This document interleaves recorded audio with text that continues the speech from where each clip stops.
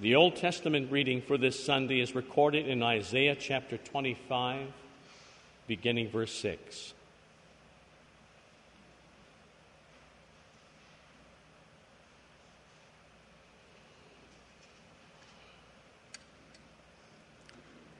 On this mountain, the Lord Almighty will prepare a feast of rich food for all peoples, a banquet of aged wine, the best of meats and the finest of wines. On this mountain he will destroy the shroud that enfolds all peoples, the sheet that covers all nations. He will swallow up death forever. The sovereign Lord will wipe away the tears from all faces. He will remove the disgrace of his people from all the earth. The Lord has spoken. In that day they will say, "Surely this is our God. We trusted in him, and he saved us. This is the Lord. We trusted in him. Let us rejoice and be glad in his salvation." Here ends the Old Testament. The epistle is recorded in 1 Thessalonians chapter 4, beginning verse 13, which speaks of the day of our resurrection. Brothers, we do not want you to be ignorant about those who fall asleep, or to grieve like the rest of men who have no hope. We believe that Jesus died and rose again, and so we believe that God will bring with Jesus those who have fallen asleep in him. According to the Lord's own word, we tell you that we who are still alive, who are left till the coming of the Lord, will certainly not precede those who have fallen asleep. For the Lord himself will come down from heaven with a loud command, with the voice of the archangel, and with the trumpet call of God, and the dead in Christ will rise first. After that, we who are still alive and are left will be caught up together with them in the clouds to meet the Lord in the air. So we will be with the Lord forever. Therefore, encourage each other with these words. Here ends the epistle. We stand in honor of the Holy Gospel. On his arrival, Jesus found that Lazarus had already been in the tomb for 4 days. Bethany was less than 2 miles from Jerusalem, and many Jews had come to Martha and Mary to comfort them in the loss of their brother. When Martha heard that Jesus was coming, she went out to meet him. But Mary stayed at home. "Lord," Martha said to Jesus, "if you had been here, my brother would not have died. But I know that even now God will give you whatever you ask." Jesus said to her, "Your brother will rise again." Martha answered, "I know he will rise again in the resurrection at the last day." Jesus said to her, "I am the resurrection and the life.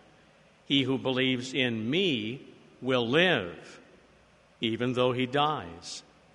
And whoever lives and believes in me will never die. Do you believe this?" "Yes, Lord," she told him. "I believe that you are the Christ, the Son of God, who was to come into the world." Jesus, once more deeply moved, came to the tomb.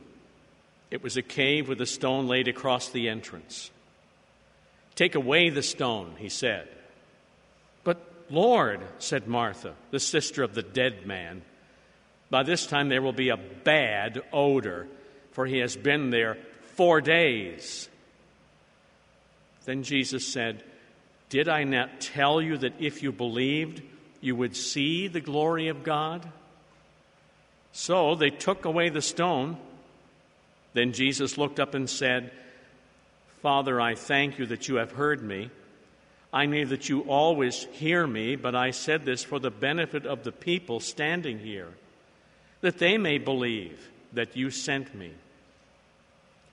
When he had said this, Jesus called in a loud voice, "Lazarus, come out." The dead man came out, his hands and feet wrapped with strips of linen and a cloth about his face. Jesus said to them, "Take off the grave clothes and let him go." Here ends the Holy Gospel. Okay, where are all the kiddos? I know you're around because school's coming up. A long time ago, there was a guy named Mark Twain. He was a great writer. And he went to England. He was given a special prize for being a great writer. And he looked about him, and there were statues of all the important writers in the English language. He saw Shakespeare, who was dead. He saw Wordsworth's statue. He was dead. He saw all the great writers of England and Scotland. And as he gazed at all of them, he said to the assembled crowd, "I see before me all the great writers, but I've noticed one thing about all of them." You want to guess? I note that they all are, let's say it together, starts with D and ends in ed, dead. Then he added, "And as for me, I'm not feeling so well myself." Are any of you feeling poorly this morning? Everybody feels great. Well, as you get older, that won't happen much.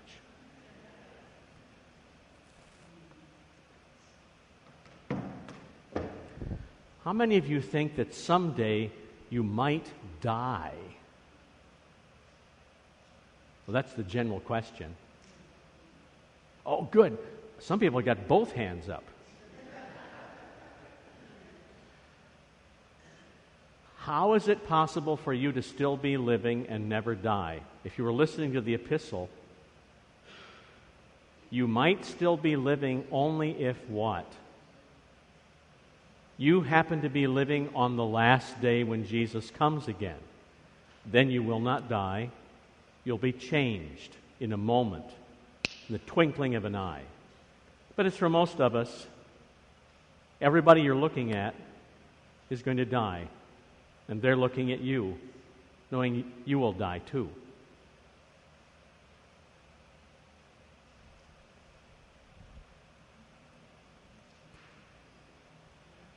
Every human being is two things. There's the body, and then what's that second part? Soul. We're told of Adam that God breathed into his nostrils the breath of life, and man became a living soul. So what we are, all of us this day, is body,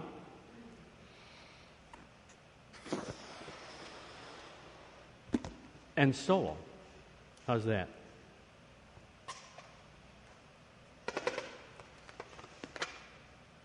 Now the question is, what am I going to do with this? How long have you ever been able to keep a balloon? Very long? What sort of things happen to it? It can deflate. If you get older, then you kind of start to deflate, right? Or suddenly, when you're just having fun and nothing seems to be happening,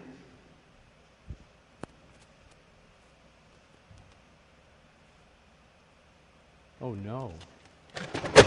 Oh no.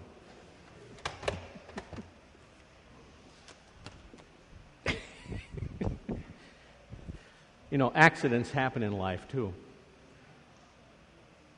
What?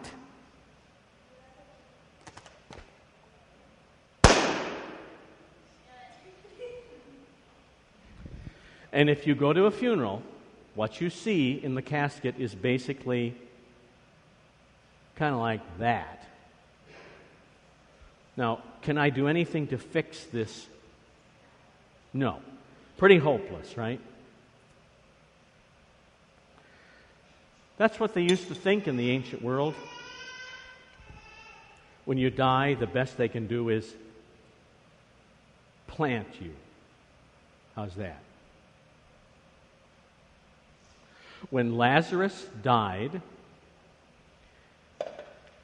he was really dead. The Jews used to wait an entire day and to see whether someone was really alive. They'd poke them, talk to them, see if they were really alive. And if they still seemed to be dead, then they would plant them.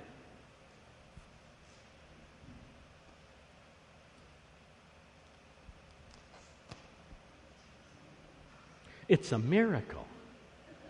This is like resurrection. When Lazarus came out of the tomb, walking out of the tomb, that was really Lazarus. Wasn't a ghost. His body was fully restored, even though he had started to rot, not smell too good. But in spite of all that, the stinky dead Lazarus came out alive because Jesus called him. Now that's the very same thing that will happen to us on the last day. You'll be minding your own business when suddenly Jesus will say things like, "Jesse, come out." And you'll come out of the grave whole and complete. And you will never deflate or get popped. Death will have no power over you ever again. The Lazarus story points us to Jesus himself, who dies and then rises again. And he's the guarantee that you're going to have a resurrection. How's that? So what have you got to worry about? Nothing. Okay, so you can go back worrying about nothing. Anybody want a balloon? No, you can't have it.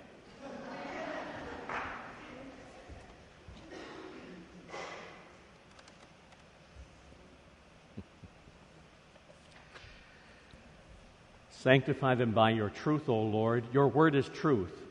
Amen.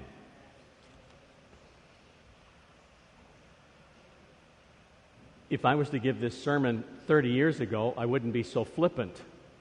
I wouldn't be trying to tell little jokes and funny things about it, because there's nothing funny about death. Although in this account, we're told that after Lazarus died, the Jews came out and tried to, the word says, comfort the sisters. But it's not the right kind of comfort. Paraklesis is the Greek word for what Christians do as comfort. It talks about Christ risen, promise of resurrection, eternal life, new creation, all by God's power in Christ. That's the comfort that has to be spoken. But in this day and age, as in the days of Jesus, there was a lot of useless, empty flummery going on. St. John, by inspiration, uses a completely different term, not the one you would expect, but he has a term, paramythomenoi. It means you try to comfort people with useless myths. Mythoi. I'm sure you've all gone to a funeral or a nursing home and the deceased is lying there and someone's crying, and then someone will come up and say, "It's okay." Is it? Or he's a good guy. I'm sure he's with God now. He's such a wonderful person. To whose estimation? Ask his wife. Or husband. This is this useless speaking of false comfort to try to overcome death. And what I did this morning is not really an attempt at it, but some people think that by telling jokes, that's going to take away the sting of death. That happens in funeral homes now, too. You tell stories about the deceased. The funny times he'd fall off the boat when he's trying to go fishing, or other such things. It might take your mind off the problem a little while, but it does not comfort, it does not help at all. So what does modern America do, aside from these silly things, to try to alleviate the problem of death? How many of you have ever had any kind of surgery at all? Whoa. Yeah, from tonsillectomies to heart surgery and everything in between. But modern American pagan culture says not to worry. We trust in the ability of the medical community. We know that eventually, if we wait long enough and study long enough and do scientific research long enough, we will be able to overcome death. This is why the American Heart Association asks you for money. They tell you that they can overcome these problems. Or the National Cancer Institute. Many of the universities ask for money too because they say we have a surefire method, we have a plan, we're very close to overcoming cancer. And bad hips, and bad eyes, bad knees. I can't say bad brains because that doesn't fix very well. We're told to not worry about death because technology will take care of it all. The trouble is, it's not going to happen that way. I'm going to make a prediction. Based on the American trust in the ability of technology to heal and stave off death, I predict that that's going to cost us so much money that even those who get to live longer, maybe near 100 years old, that if you put all the research and cost of the medications, you put it all together, this country, because of its godless way of thinking it can stave off death, is going to be bankrupt. You can spend every resource, all the money, use all the brains that will ever come up to this nation, and it will all be for nothing. We'll go bankrupt. We're all going to die. And the Scripture also says, after death, then comes the judgment. Now that's a double whammy. You cannot possibly stave off death. Eventually it will catch up to you. But even worse, what are you going to say to God? To all this, Martha is a very modern woman.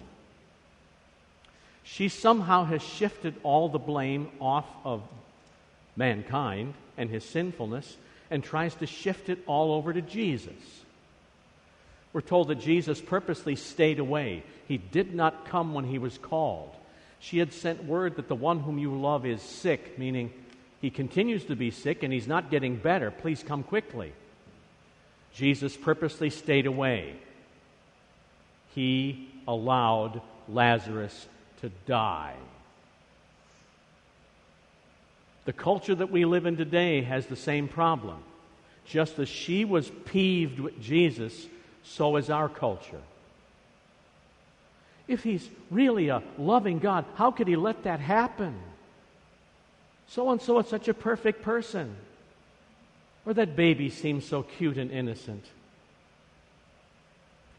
I think we got a baby out there somewhere. Right behind Daryl. That's a sinful little human being. Martha says, Lord, if you had been here, my brother would not have died. That's an indictment.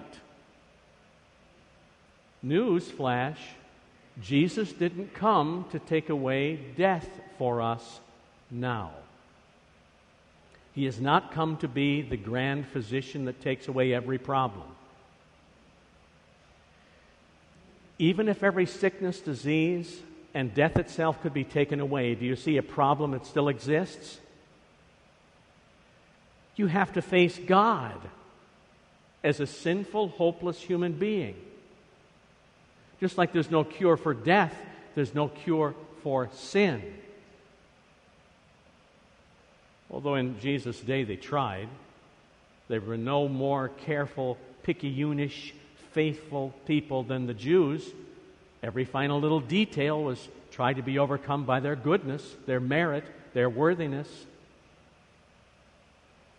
But none of that can overcome death. So death is going to come. The best thing you can do is also something that Martha does. When Jesus says to her, I am the I am, that means the true God, the resurrection and the life, that if you have faith in Him, though you may die physically, you will have eternal life. He says that to her and then says, do you believe that? And she says, yes. Yes, Lord, I believe that you are the Christ, the promised Messiah, the Son of God, which is the two necessary confessions of the Christian faith, who literally is continuing to be coming into the world. Not past tense. That's a bad translation. The good news is not only Jesus is the Christ, the Savior, the Son of God, but that He is continually coming, not merely to the world in general, but to each and every one of us and to every person you know, neighbors, co-workers, even strangers. That's the good news. Because now in this time He is coming not for judgment, but to bring forgiveness, peace with God, and eternal life. Now, to demonstrate He's the one that can do this thing, you have this amazing event. Jesus wept, we're told. What's He crying about? Because Lazarus is going to have to go through death twice. But the good thing is, as He had told the disciples earlier, Lazarus' death is meant to glorify God.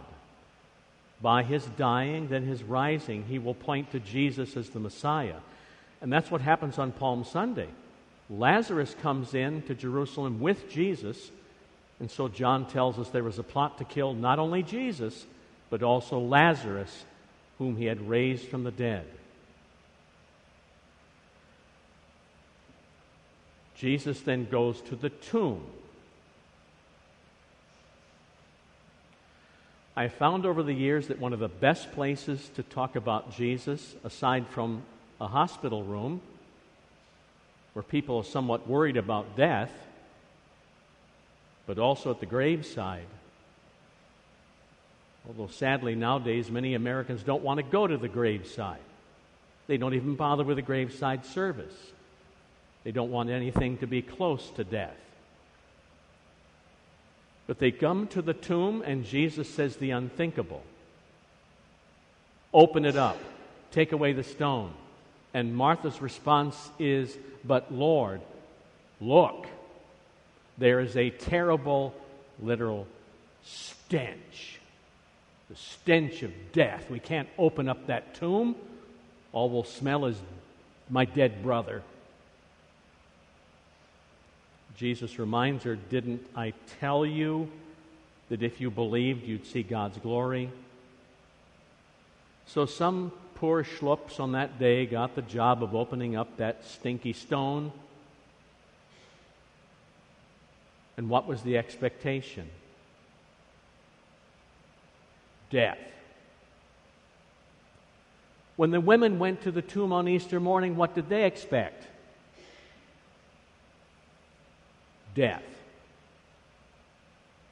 Our human expectations cannot see past the reality of death, except through Christ Jesus, who Himself rises from the dead.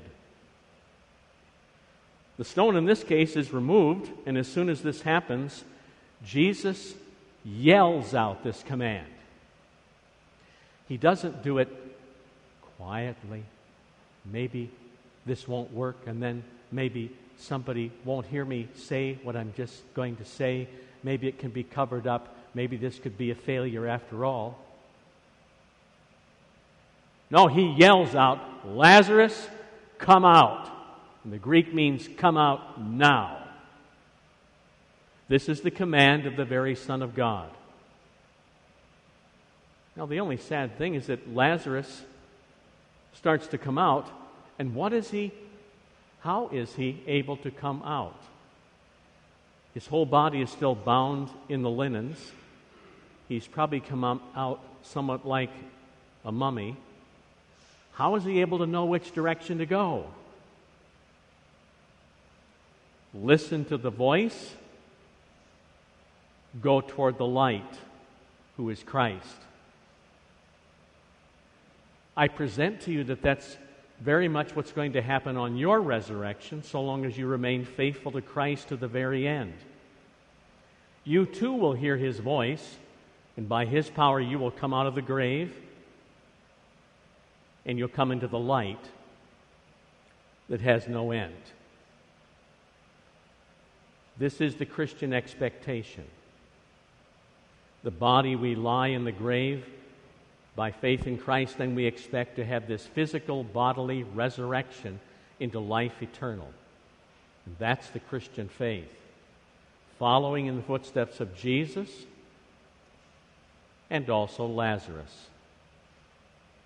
So be of good cheer. Don't have wrong expectations about overcoming death in some human way. Jesus is risen, and we too shall rise. Amen.